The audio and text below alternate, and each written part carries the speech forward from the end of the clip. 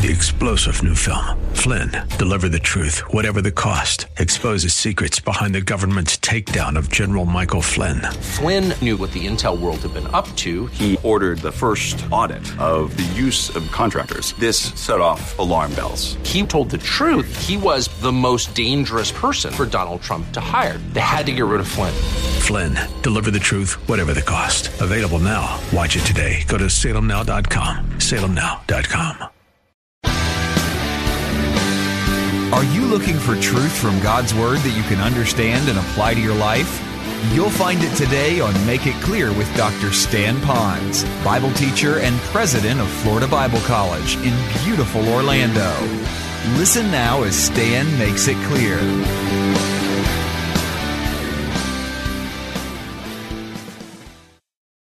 Tomorrow, when you are in rush hour traffic, dropping your kids off at school or going to work, I want you to think of the thousands of cars that are on the highway. Think about how many people are, 1, in a car by themselves, and 3 in the speed lane going by you. I want you to think about them, that they are on this desperate quest to survive on Oahu financially and just life here. Think about them. All of them will have a pretty good life maybe on Oahu, only to die. And because of their belief system that is not biblical, will spend eternity separated from God. There are not many different religions, many different places after you die you go. And whichever one you pick is okay, because that's where you're going to go. There's only one way. Jesus said, I am the way, the truth, and the life. Jesus says there's no other name given among men whereby you must be saved than Jesus. There's no hope other than through Christ. So now while you're driving, I want you to look at that mass humanity. And for just that moment, I want you to feel their pain of lostness, financial problems. A note back from the doctor saying they've got cancer, the loss of a job, a child that's rebellious, problems in their home. When you students go off to school tomorrow and they're banging all the different lockers closed and they're going to classes and they're spilling out and they're laughing and they got all the little technology, whatever they might have, I want you to think no matter what those kids have, I don't care what kind of clothes they have, what they have on their iPods, you look at them, because when they die, they don't take their iPods with them. They die and go to hell if they don't know Christ. For just a moment, I want you to feel like you are a girl being abused by your father.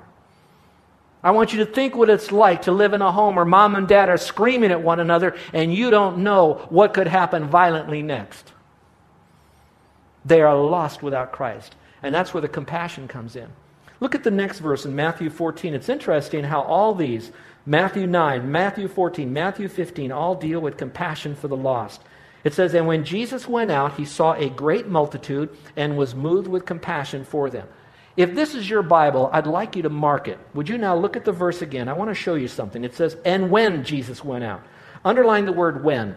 It won't be until we get our eyes off our own holy huddle will we ever be able to see the masses to even start having compassion on them. Now that's where we ought to talk about engaging our culture. We have to get out of our holy huddles for that moment. And when we do that, we'll be moved with compassion. Look, it says, and when Jesus went out, would you underline that? Now I am excited that we have in-house events in which to draw people for them to come to hear the gospel. We should do that, and I'm glad. But at the same time, if we're merely an event-driven church, we will miss a greater part here. It wasn't Jesus inviting them into the temple to hear him give the gospel. It wasn't Jesus Christ inviting them to a location to hear the gospel. It was when Jesus went out into the community that he was then moved with compassion when he saw the great multitude. And you might want to underline the word great. The action was to get out. The attitude was compassion for them. And so tomorrow I want you to get out of this church. I want you to get off the premises and get out into the culture and look at those people who are desperate for Christ. One more verse in chapter 15. It says, now Jesus called his disciples to himself and said, I have compassion on the multitude. I thought that was interesting. First he demonstrated it, and then he taught them that he had that compassion. I could only imagine the ones that were hearing him, like even Matthew, to know that Jesus had compassion on him, although he had a job that nobody wanted. Would you yell out from the crowd, what job did Matthew have as his career? What was it? Tax collector. How many of you would like to be a tax collector? Not me. I don't even want to be a bill collector. All right? So again, what I'm saying simply here is, he could feel the compassion that the Lord gave to him. But Matthew was found outside, just like we should.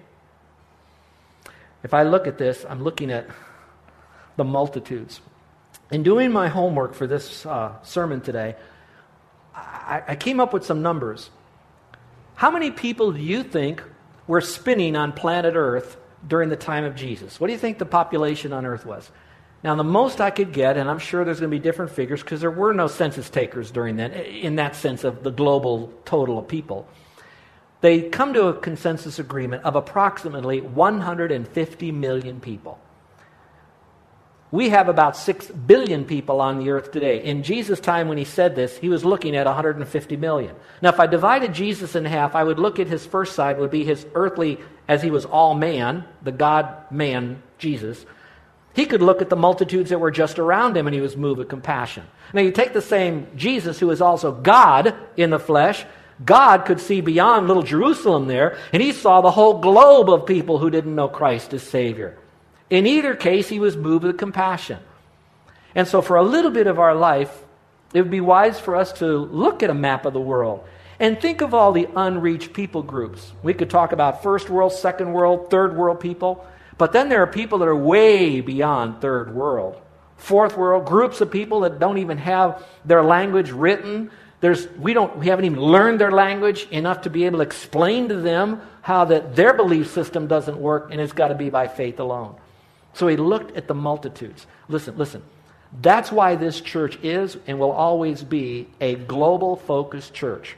We will not forget about our missionaries where the sun does not set on their ministry somewhere on planet Earth. We care for them. We partner with them. We pray for them. We give to them. We resource them. Hopefully some of us will even go to help them for a while. And maybe some of you will follow God's call and go into global evangelism and be a missionary, in some fashion a missionary, whether it's marketplace evangelism or what. But stay with me for just a moment.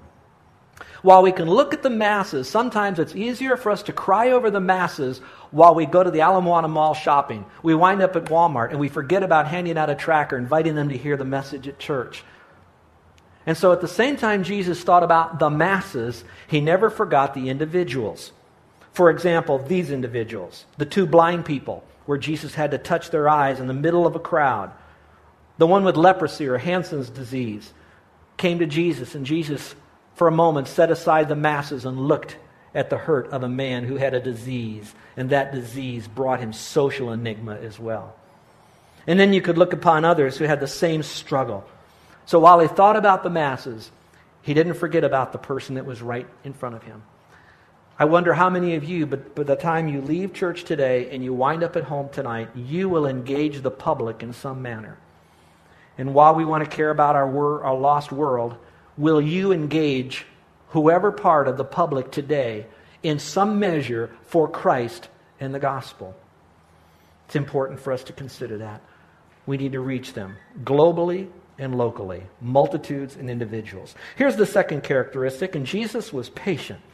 While he was compassionate, that compassion also gave him a patience and long-suffering that we do well to have in our own life. 2 Peter 3:9 says this, "The Lord is not slack concerning his promise, but is," everyone, "long-suffering toward us, not willing that any should perish." Numbers 14:18 says, "The Lord is long-suffering and abundant in mercy, forgiving iniquity and transgression."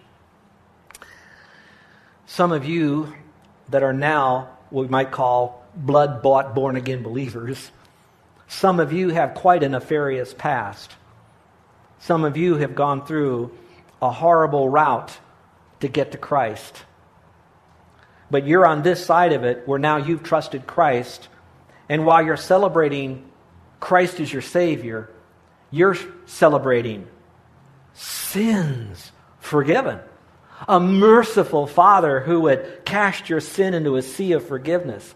A gracious God and Savior who says, not only will I forgive you so you don't go to hell, I'm going to grant you an eternal relationship with me and a home in heaven with streets of gold up there. And to get there from where you were, it was patience and long suffering.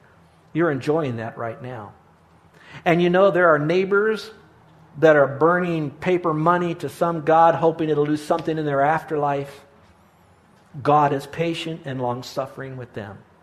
So some of you, you've run through your neighbors, you've run through your fellow workers, you've run through your people groups. And so you said, it's all done, I can't reach them, it's not working, they don't want to hear. And so your display of patience is more not patience and long suffering, not wanting them to perish, although intellectually you don't. It's more just ignorance and tolerance. And okay, if they want to know, they know where I'm at.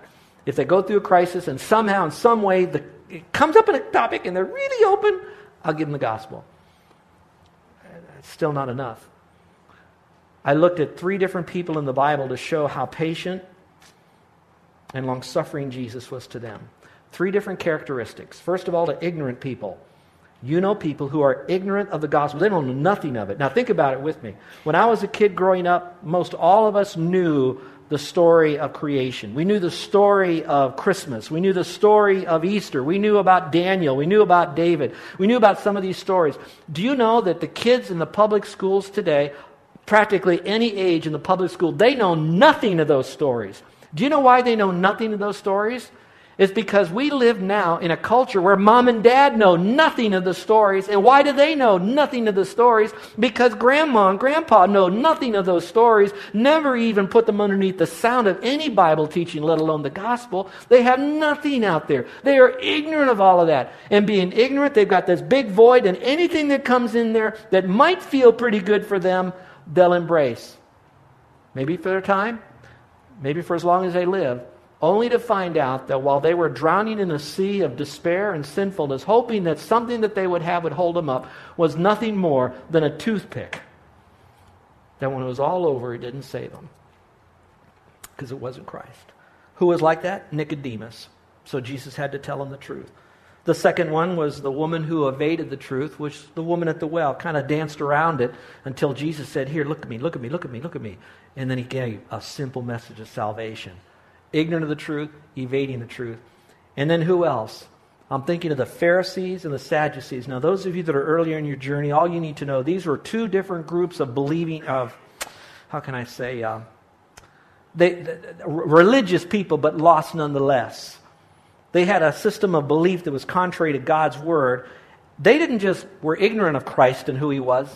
They didn't just evade who he was and the truth. They opposed Christ completely. And what did Jesus do? Long-suffering and patience. I think evangelism is like Scripture. It's like sowing and reaping. It takes a while. I think about fishing. You know what's so good about fishing sometimes? Is all you do is just fish. You just get out there and fish. You just relax, go fishing. I remember when Pastor Charlie came to the island, I said, Pastor Charlie, let's go fishing.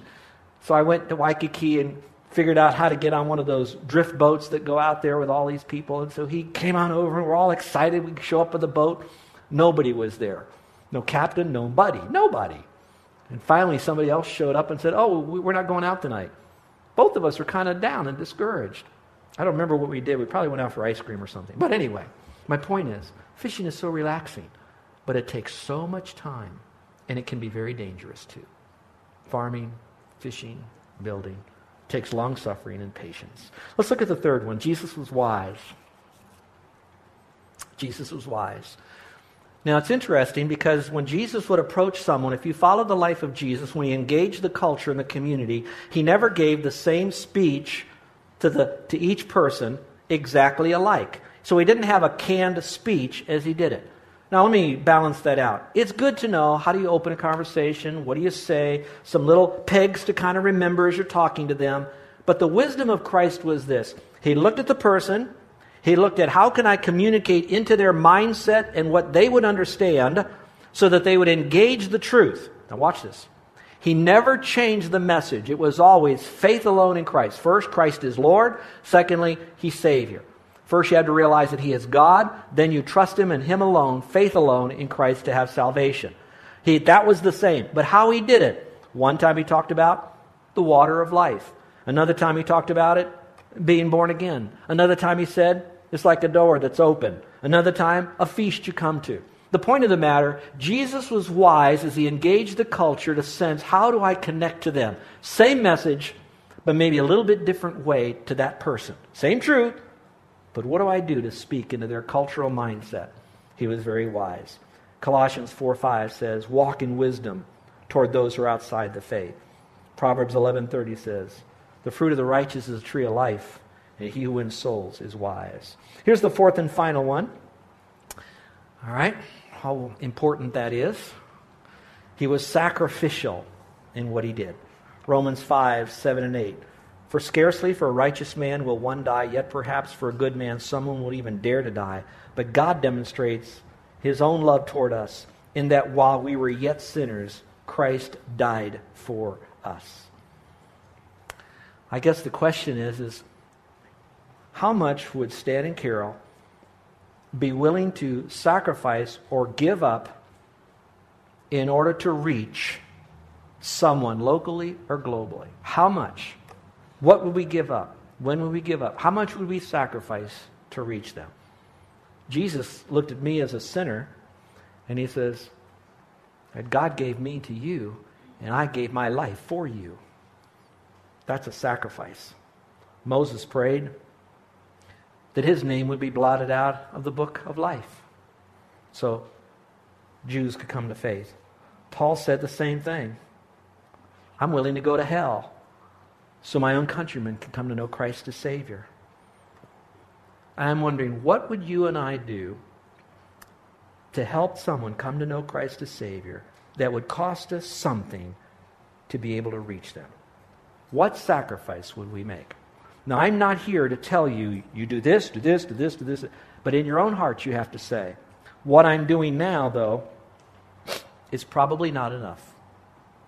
Do I need to give up some of my time to get involved in something that would get me out of this and into the world, to engage them with the gospel? Is there going to be something here? Remembering that whatever I give for world evangelism, you know God's going to give that back to me because I'm just nothing more than just a pipe. Do I give him that? Do I do that? Would God want me to give my son or my daughter, should they desire to go on a mission trip or to go into the ministry of some fashion, would I be willing to do that even if it meant that God was going to call them to a third world country and they nor I would have enough money to bring them back for holidays or go see them on their birthday or the birth of their first child? Would I be willing to sacrifice in some measure to reach people for Christ? Now, I know these messages aren't real popular because we all want to learn how to get out of debt. We all want to learn how to have kids that really rock. We really want to have a super marriage that's full of intimacy. And I want you to have that too, folks. I really do. But at the same time we're doing that, I don't want to do it at the expense of letting the rest of the world go to hell. Making sure that we try to reach them for Christ. So again, for you that are our guests today, in a real sense, this message was designed with you in mind. I'm trying to help the rest of us who are believers to know that our intimacy with the Lord fuels our outreach to actually connect better with you, that we love you. So this isn't about us four no more shut the door. It's all about you and Jesus getting together. So I'm here today to tell you, thank you for coming, but what good would it be to excite us about reaching people with the message of the gospel without ever telling you what you need to do so you could have eternal life? So let me just say this. The Bible says that all have sinned and come short of the glory of God. I'm a sinner, you're a sinner, we've all done something wrong. The Bible says the penalty for that sin is death, separation from Him. I'm a sinner by nature and choice, I'm already separated from Him. I'll spend eternity in hell. That's separation forever. The Bible says that if I'm trying to be good to go to heaven, Revelation 21 says that I have to be perfect, not commit any sin at any time in my life ever. Heart, mind, tongue, or life. We know we've blown that. We're not perfect. The Bible says that good works don't get me to heaven, so whether they're religious works like baptism or church membership or keeping the commandments, or they're social things like helping out and do-gooder programs all over the island, all of that is good. But he says if you're counting on that, it's nothing more than a dirty rag in my sight. The Bible says that God says, you know what, I got to deal with your sin. You can't deal with it. I'm going to take all your sin on myself. If you died, you spend eternity in hell. If I die, I'll suffer your hell for you on the cross. So Jesus took all of our sin on the cross. Hence we have Easter. He died, still at Easter, resurrected from the dead to show you had power over all of that. And now he says the only thing you have to do to have eternal life is to believe that I am the Lord who died on the cross and rose again. Trust me as your personal Savior. Trust me that I say I'll forgive you. Trust me that I promise to have a forever relationship with you. Trust me that I'll never leave you nor forsake you. I'll never cast you out. I'll never lose you. Trust me that I'm a man of my word because I'm God who can only keep it. Now, if you do that, then you'll have eternal life. And the rest of us, that's the message that we want to be compassionate about. That's the message that we want to have long-suffering and patience. That's the message that we want to wisely communicate. That's the message that we're willing to sacrifice almost anything to get that message out to other people. And it's easy to do because all that we said, compassion, long-suffering, wisdom, all of that is in Christ who's now in us. And as we allow Him to live out that characteristic, then to that degree, as the Father sent Christ into the world, Jesus says, so send I you into the world. And it can be done. Let's pray with every head bowed and every eye closed. I don't know who's all hearing this message, but really, the first person should hear it would be those who need to come to faith alone in Jesus Christ. Maybe for you, you might say to Him, Lord, I'm a sinner and I need you because you're the only Savior. I know my good works will never get me the forgiveness of my sin. I know that it's only found by faith in Christ. Will you now tell the Lord and say, Lord, thank you for your sacrifice on the cross for my sins and for giving to me eternal life with a relationship forever with you. So is there anyone in here today that's saying that kind of communication, whether it's a prayer or it's a mental thing where you are now fully engaging Christ as your Savior because He is the Lord who died and rose again? I'd like to know that, and I'd like to pray for you. Now, I'm not going to have you stand up or come forward, but I want to know if you're trusting Christ as your Savior today. Now, raising your hand doesn't get you into heaven. Walking an aisle doesn't get you into heaven. Believing in Christ does. So if today you're doing that with every head bowed and every eye closed, without saying a word, but silently letting me know, I'd like to pray for you. Here's how you do it. Very simple. When I ask you to, slip up your hand and put it down, because that uplifted hand is a silent way to tell me that today you're receiving Christ as your Savior because you've placed your faith in Him. All right, with every head bowed and every eye closed, is there anyone in here right now who's trusting Christ as their personal Savior today? And you'd like me to know that, and I'd like to pray for you. Would you slip up your hand? Is there anyone at all? All right, Christians, now for the rest of us, our intimacy with the Lord should be fueling our outreach for the Lord. What are we doing to find out who's missing, who needs the gospel? Who can I build a relationship, bridge to? What ministry can I get involved in? What can I do? Whether it's an event thing here or going out into the community, but am I really involved in some form of an outreach ministry in some measure? Now, you might be involved in a small group ministry. That's great. But are you going to be the voice in that small group that you're in about outreach? What you will do to reach someone who's lost? That's part of it. That should be a component in some measure. Maybe not every week, but that's a fabric of your ministry in some measure. What will you do personally? What will you do with your team? What will we do as a church? What aren't we doing that we could be doing and should be doing? What are we doing too much of that's distracted us, that's good to do, but's kept us from the great thing? Begin to seek the Lord on this. We want to partner with Him. Where does He want to take us this next year? Because we're learning to be intimate, but we don't want to just be so selfish with our feel-good moment of intimacy with the Lord. We also want to suffer some persecution because we want to live godly for Him as well. And by the way, that's another sure way to become more intimate with Him. How many of you would like to have prayer because you're sensing that there has been a little bit of movement away from your local and global evangelism? Or maybe more positively, you'll say, Pastor, I want to do more, and I know I should be doing more, and I'd like you to pray for me. Whether I do it personally or get involved, I just want to ramp up a little bit more. And I want to follow the characteristics of Christ. Would you pray for me, Pastor? This is where I want to go. Would you raise your hand right now? Is there anyone? Amen. Amen. Father, we thank you for Jesus Christ, who is all of this. Compassionate, long-suffering to us. He was wise and sacrificial. And now, Father, as your children, we want you to live that life out through us. We want to exchange our own selfish heart and allow you, a very benevolent heart, to live out through us, so we could let the whole world know. In Jesus' name, amen. You're listening to Make It Clear with the teaching of Dr. Stan Ponz, founder of Make It Clear Ministries and president of Florida Bible College in beautiful Orlando, Florida. Make It Clear is dedicated to taking the Word of God with clarity into every person's world. It is the support of listeners like you who make the ministry of Make It Clear possible. You can provide your tax-deductible gift to Make It Clear online by going to makeitclear.org. Or you can mail your gift to Make It Clear, P.O. Box 607901, Orlando, Florida, 32860.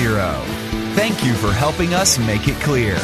If you would like to have Dr. Ponz speak at your church or event, please send us an email at tellmemore@makeitclear.org. Thank you, and remember to make it clear.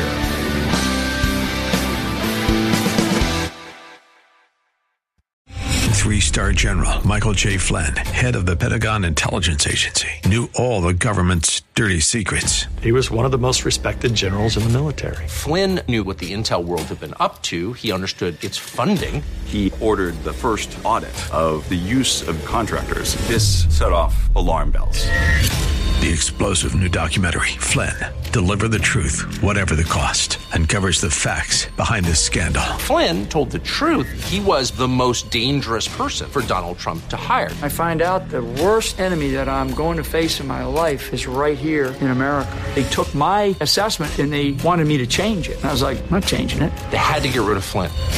With in-depth interviews, archival footage, and never-before-seen personal records of the man behind the headlines. I just felt like I was drowning. Flynn, Deliver the Truth, Whatever the Cost. Available now. Watch it today. Go to salemnow.com. salemnow.com.